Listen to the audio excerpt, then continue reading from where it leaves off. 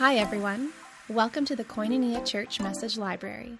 Our hope is that today's message encourages you, challenges you, and brings you closer to Jesus. We are confident that God's Word is living and active and is relevant for us today. Thanks for joining us. Enjoy the message. Welcome, Koinonia. Welcome in the house. Welcome those of you connecting with us online this morning. We are the church. And isn't it good to worship together? Isn't it good to worship together? Yeah, it is good to worship together. It is good to connect in our community and lift up our voices to the one and only God and declare that He is Lord. How are you feeling this week? Have you been feeling perhaps a little bumped and bruised by the bouncing back and forth of news announcements? For those of us here in Ontario, I know there's some of you who are connecting from Saskatchewan, Alberta, BC. But for those of us in Ontario, we did a lot of bouncing around this week and trying to figure out where things are going. How do we contain this pandemic? How do we walk out life and care for one another? And it's interesting. I wanted to ask you, what shape are you in this morning? You might interpret that as what condition. But spring is often a time when we get in shape, isn't it? When we get a little bit more exercise when we get out because we haven't perhaps been exercising, hibernating through the winter. But we are looking in this series of studying Ephesians, and we're asking God to reshape us by His gospel truth, by His plan and His message. Have you thought about your shape recently? Maybe you don't want to think about your shape. Have you thought about your spiritual shape? And I would encourage you to bring it to God and say, God, we're going to study your truths that you gave to this church in the city of Ephesus. I invite you to reshape me. Father, come and do that. So today is week number 2. And we're coming to Ephesians chapter 1. I did the intro week last Sunday. And if you didn't connect it, you can go back and see it. It's online, and it'll give you context of who the letter was written to, who was written by. What was the situation in the city of Ephesus? How does it relate to us today? Go back and see the message from last week because it unpacks so much to get us ready to hear God's heart message. His heart is in this letter to the Ephesians. We also will read about all that God accomplished at the cross through Christ Jesus. That's in this letter. We're also going to cue into how the Holy Spirit will empower us to make living life possible right now. God's truth is timeless, right? It applies to the people in the days of Ephesus, and if it's God's truth is timeless, it still applies to us here and now today. And so that's why we're going to pick up this letter. But you might look at it and say, okay, wait a sec though. If this is a letter entitled Ephesians, and it was written almost 2,000 years ago, how could it be possibly relevant for 2021? But those of you who heard last week heard me say that the people this letter was written to faced very similar human temptations that we do today. They were just as human as you and I. You heard me say that this letter that it was written to, these people were under a lot of religious pressure. There are 14 different temples in the city of Ephesus. There was lots of pressure of which one to go to. They weren't all worshiping the same God. They were worshiping many gods. And then you also would have heard me say that there was a government that not only was strict and forceful, but the government wanted to be worshiped. The emperor wanted to be seen as a god. Talk about pressure. I do think God's word has something to relate for us of how we walk out life, victory in Christ here and now today. I believe this letter to the Ephesians is so relevant for us to find life and victory today. So that's why we as a church are going to take some time in it and unpack it in over a number of weeks. What do I hope for as we study this book? My hope is that you will be touched by the love of Christ in a fresh new way. My hope for us is that you would have a clearer grasp of the love of Christ and a connection with the Holy Spirit that would strengthen your whole life. That's my hope for you. You can make that your own prayer and invite God to do that in your life. You see, because we're not going to focus on how many times you attend church, how many times you go online to our website, how many times you join an online service. That's not what it's about. We're not watching for that. What we're looking for to encourage you in is, do you know God's Son, Jesus Christ? And does he make a difference in your life through what he's accomplished on the cross and by the power of the Holy Spirit that is provided to work right within you here and now?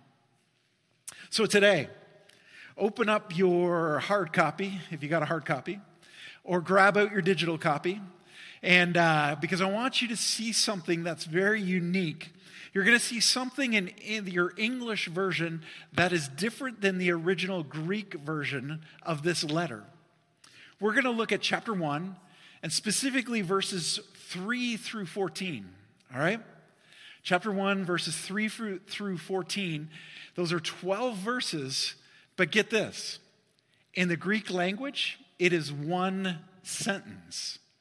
Those 12 verses in the Greek is one sentence.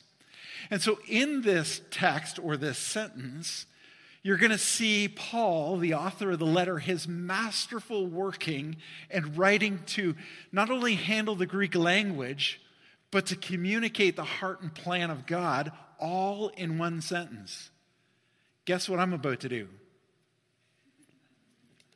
Read those 12 verses as if they're one sentence. Are you ready? Here we go. And I'm reading from the ESV version, English Standard Version.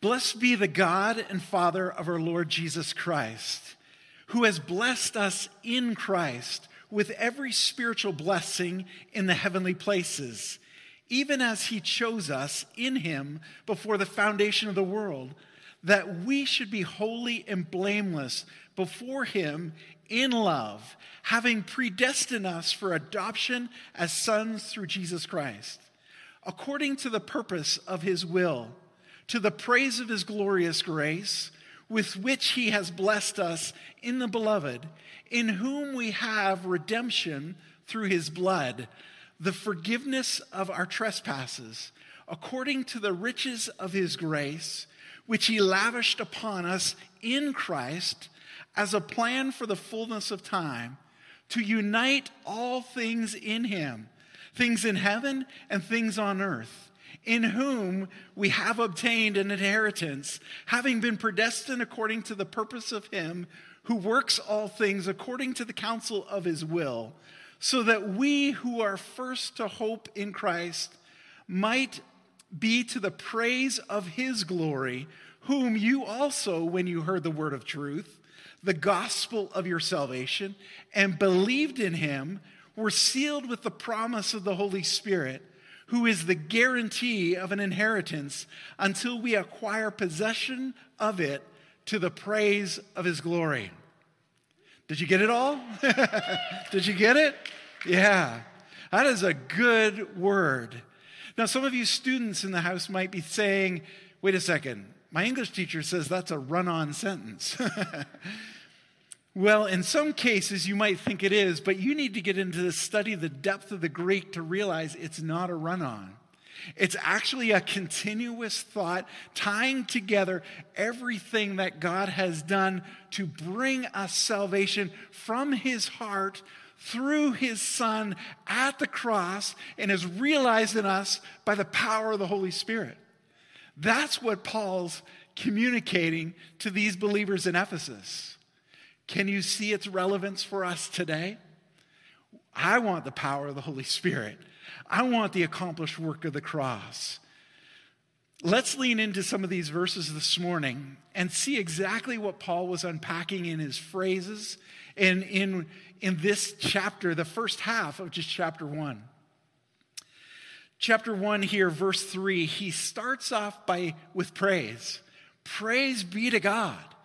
Praise and thanks to our God through Jesus Christ, because God has done something for us. Well, Paul said he's blessed us. He's blessed us with blessings in the heavenly realms. Paul's introducing that our blessings, because of our relationship with God, are not just something that we can only experience here on earth, but there's something cosmic. There's something outside of this realm, the heavenly realms, that connects with the earthly realm right inside of us by the presence of God and what he's done. He said, in the heavenly realms with every spiritual blessing in Christ. So if you are wanting to discover what this blessing about, what God, Paul is talking about of God, you need to put your faith in Christ to fully realize it. You can read it and study it, but it's not until you accept it and embrace it that it's realized within you. Paul uses the words benefits, heavenly realms of spiritual blessing. The Greek word is pneumatikos, and it means spiritual blessings, something that's beyond this world. It's not something that's just tangible. It's something that's delivered by the Spirit of God and connects with our spirit. It's something that's communicated to us by the Holy Spirit. This is why a relationship with Father, Son, and Holy Spirit is so important, so that you can realize and experience all that God's heart intends for you. That's why we encourage a relationship with God is not attending a service. It's not singing a song. It's not just whether you opened your Bible this week. The expression of our faith in God is all about our relationship with him. Being in relationship with a Father who loves you, a Son who died for you, and the Spirit who's going to make it all understandable for you. Come to verse 4. Oh, I like verse 4. Verse 4, he chose us to be holy and blameless in his sight, even before he created the world. That might be a little bit mind-blowing for some of you. But God, in his heart and mind, started at the very beginning thinking about us. It was like God was saying something like this: I want to have relationship. I want to create people. I want to make people that I can have a relationship. I want to make them like me, make them in my image. And I can make them holy, blameless, and righteous. That's what God had his intent, I believe, in his heart and mind. That's what Paul's capturing and communicating to us.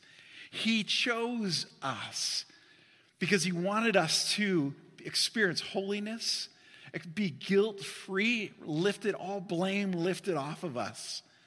And he was thinking about this from the very beginning of his thoughts toward creation. Now, verse 5. He still decided to go forward with this in love. In love, verse 5, he predestined us for adoption to sonship through Jesus Christ in accordance with his pleasure and his will. Let me carry on the dialogue of God here. I could see him saying, well, I will make them in this way through my love. I will predestine them. And then God pauses and thinks, that's a big word. Bit of a mystery. Let me say it this way. I am love, and I will mark it out ahead of time that I will choose every person who receives my Son, and I will adopt them as my very own. That's what God was communicating to us. That's what Paul was capturing and delivering to us. That God desires to have you as his own, to be a part of his family, to be in relationship with him. He said, for all of you who choose my Son, that I choose and will receive you. God is adopting us into his family. And this is a concept that's captured here as called sonship. And it's not talking about adopting you as a boy, so girls who are listening in, it's not making you as boys. The concept of sonship is receiving you as family. The Father wants to receive every one of us as family. And God continued, verse 6. His dialogue might sound like this. In fact, It is my pleasure to receive all who choose me. I will do this out of my glorious grace that I'm going to give to you freely through my Son, whom I love. Or as your translation might have said, through the beloved, the loved one. That's Jesus that God is referring to. Now this morning, have you heard me say the phrase in Christ at least more than once? Paul is really trying to communicate this. In Christ appears 11 times in Ephesians. It appears 164 times in Paul's other letters that he's written. It's a fact, a truth that he really wants to get through to us, that God is doing something in Christ for you. He wants to make sure you get that. Now let me illustrate these verses 4, 5, and 6 that I've been highlighting. Though some of the work of God is a bit of a mystery, we're trying to figure it out. And how did he think ahead of time and he put it there and he planned this? The understanding of this, Rebecca and I began to have a deeper understanding of this concept when God began to stir something in our hearts. After we had 3 kids, after our 3rd child was born, Clara, we knew that our family wasn't finished yet. And so we went to God and said, God, what does this mean? What's this feeling? The sense that our family isn't finished yet. We did believe that we were done having children naturally by birth, but our family just wasn't complete yet. So as we began to pray about that, something else was stirring more and more within us.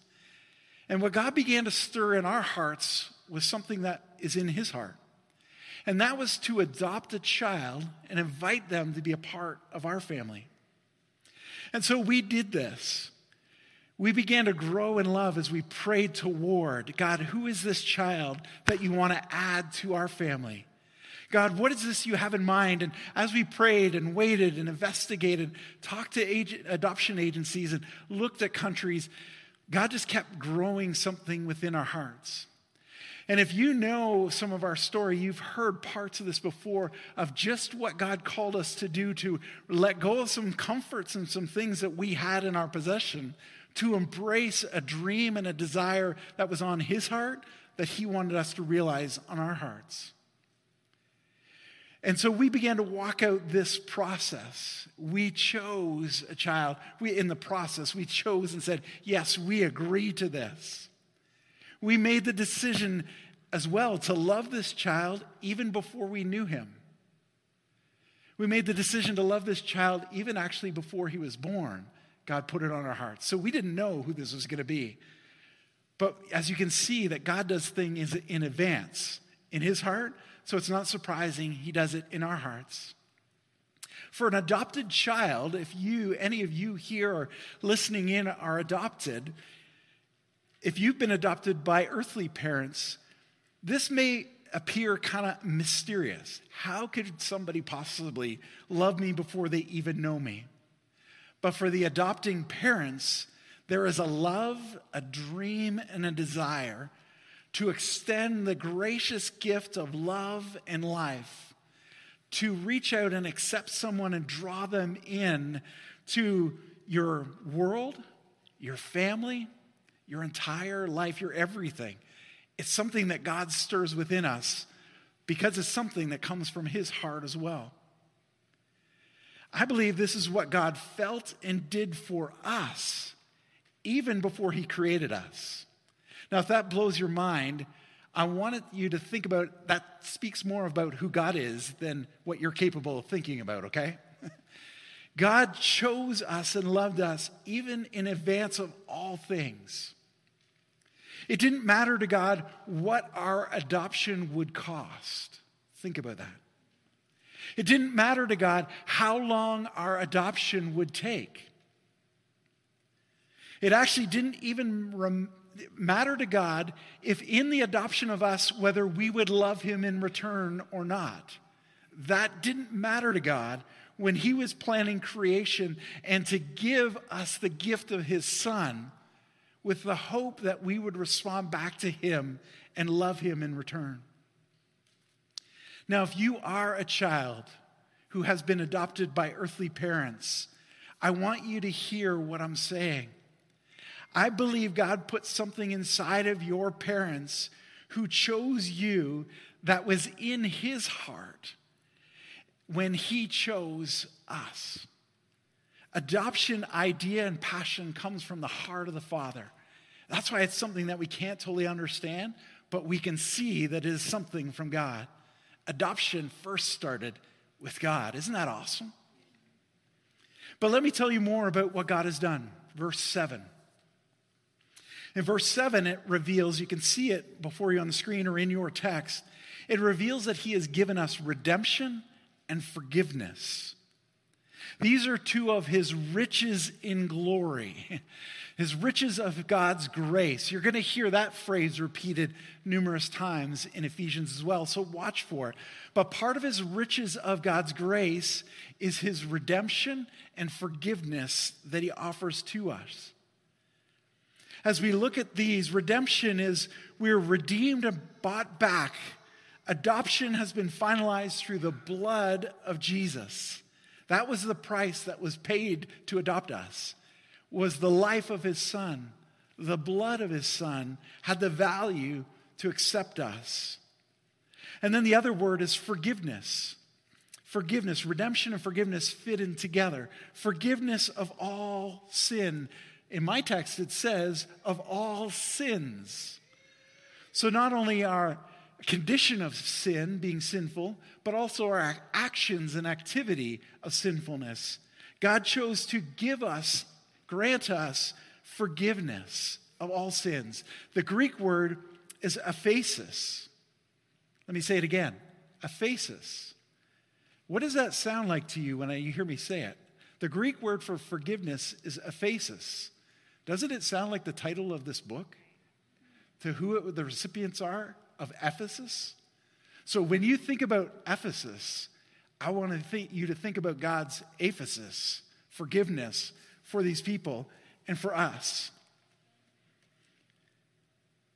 Now let me return to the adoption scenario for a moment in the context of God's riches of his glorious grace. When we, the parents who are adopting, choose a child, it doesn't matter to us what that child's previous history was like. It doesn't matter to us what their family lineage was filled with, good or bad. It doesn't matter what their home or orphanage situation looked like. We don't attach the child to their past, but we receive them in the present and get ready to love on them. Think about that in the connection of God for you. God isn't concerned with your past, with what your family has a propensity toward. What God is concerned in is the present. And he's offered you his love, and if you will receive it, he will receive you in abundance. And I believe this is what Paul is attempting to communicate, what God has done for every one of us. Come to verse 8. Verse 8, we get more of God's riches. He talks about wisdom and understanding. God wants to grant that. He actually wants to lavish it on us with love and understanding. Verse 9 and 10, and I'm going to keep us moving through here in this one sentence text. 9 and 10, God has made known the mystery of what is to be known through Christ. I'm summarizing it down. You read it in its entirety. God has made known to us the mystery of his will, according to his good pleasure. He's made it known to us so that we can understand, and it's for us that he'll make this mystery known. And if you're still grappling with it, that is okay. But what I want you to know is God has given us his counselor, his comforter, the Holy Spirit. You're going to hear about him at the end of this sentence, the whole sentence, and how the Spirit is given to us to bring us to understanding, to wisdom and understanding. He made the mystery known to us through Christ, verses 9 and 10 reveal. It's through Christ again, so that this is why it's emphasized that we need to stay in relationship with Christ so we can experience that wisdom and understanding. One scholar said it this way: from all eternity, the Father cherished in his own mind a plan that was carried out in Christ. You see, God had been thinking about how to adopt us, the price that we've paid, and he planned that ahead, that his Son's sacrifice would be enough for us. It is a mystery, but the Spirit can make it understandable in our hearts and in our spirits. Keep coming. Verse 11. In God, we were also chosen. In God, we were also chosen. Take time today, please, to read the rest of the verses that I'm not referring to, because the fullness of this context just presses the points down. In God, we were all chosen. Having been marked out ahead of time, it was his plan. So that God works out everything in conformity to his purpose and will. Are you starting to understand that God was thinking way ahead of time about you before you ever thought about God, as he wanted to draw you into his family? Come to verse 12. Verse 12, God's plan begins to keep talking about that his love is not only for the Jews, but also for the non-Jews. His plan, his hope, his gospel of salvation is for everyone who would receive it. It's not limited to just those who could get in time, those who had an esteemed upbringing in life. It's not just for those who were born in a certain part of the country or world. The gospel, the good news about Jesus, the salvation of your soul is for all people. Yeah. Now come to verse 13, the second half of it. Introduction of the Holy Spirit. Once you decide to believe in Christ and receive him, you are marked with a seal, which is the promised Holy Spirit. I want you to picture that moment. When you say yes to Jesus Christ, when you said yes to Jesus, that the Father then just put his hand on you, like marking you with a seal, like a hot press with warm ink or wax, and he put his stamp on you to say, I love you, you're mine. I choose you, I receive you. This was all part of God's plan.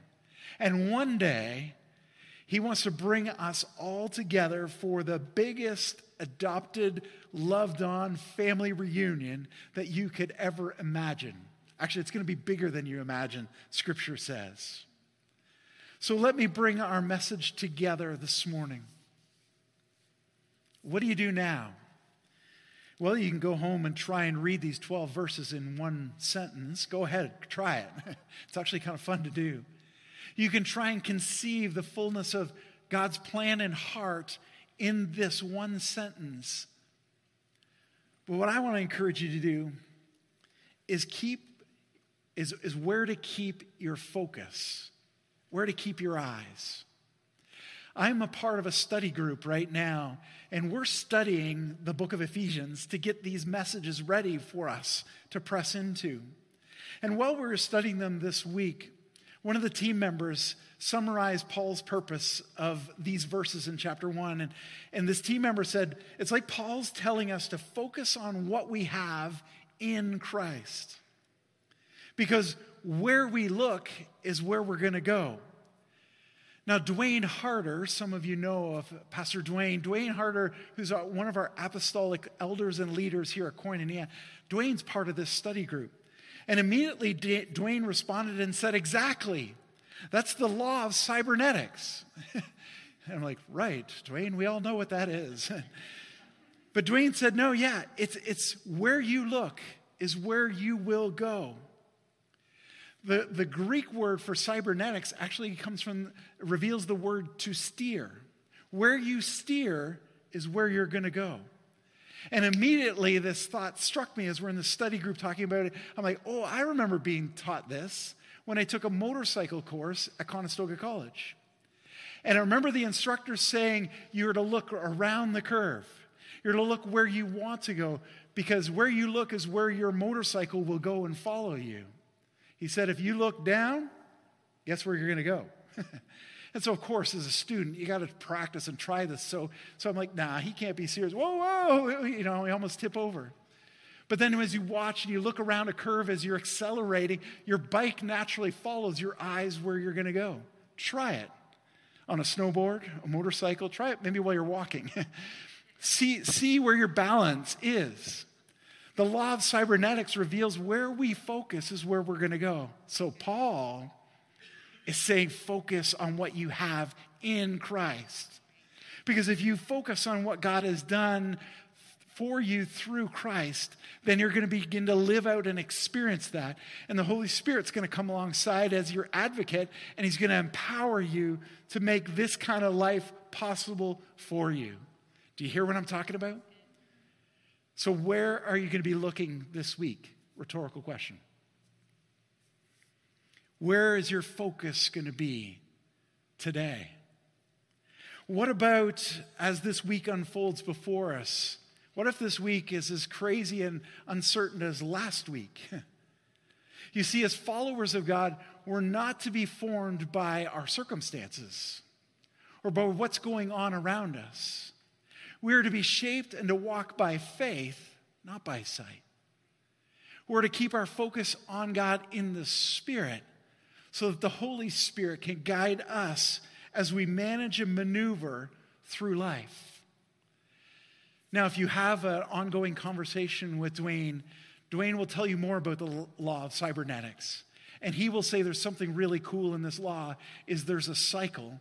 So that if you get your focus off of where it should be, the law of cybernetics will recycle and you got the opportunity to look back and focus your faith on what is true and real from God again. You are not a lost cause. Put your eyes back on Jesus and say, God, I don't know how I'm going to get through another week. Oh, wait. I'm going to focus on you. And as I focus on you, you are by your Spirit going to enable me in my mind, will, and emotion to live out of victory, not uncertainty. To live in life, not in death. To live with faith, not with fear. Do you believe that the plan of God is for you? I can't force you to believe that. That's something you have to decide yourself. Do you believe the work of Christ speaks powerfully enough to transform even your circumstances that you have in life? To help you overcome the temptations that are before you? Do you believe that in receiving God's Son, that the Spirit will then put a seal of life for all eternity so you can experience the love of God? My hope, Paul's hope, is we would embrace the fullness of God's heart for each one of us. Let's pause right now and take a few moments and just ask God, ask the Holy Spirit, Lord, what do you want to say to me from your word today? Thank you for joining us on the podcast today. We want to encourage you to let the Holy Spirit sink today's message into your heart, to let it transform you and bring new life. If you want to learn more about Koinonia, you can go to kcf.life to get connected. Thank you for being a part of our community. If today's message encouraged you, we would love for you to rate it and review it and share it with a friend. We love you. Let's continue to build God's kingdom together.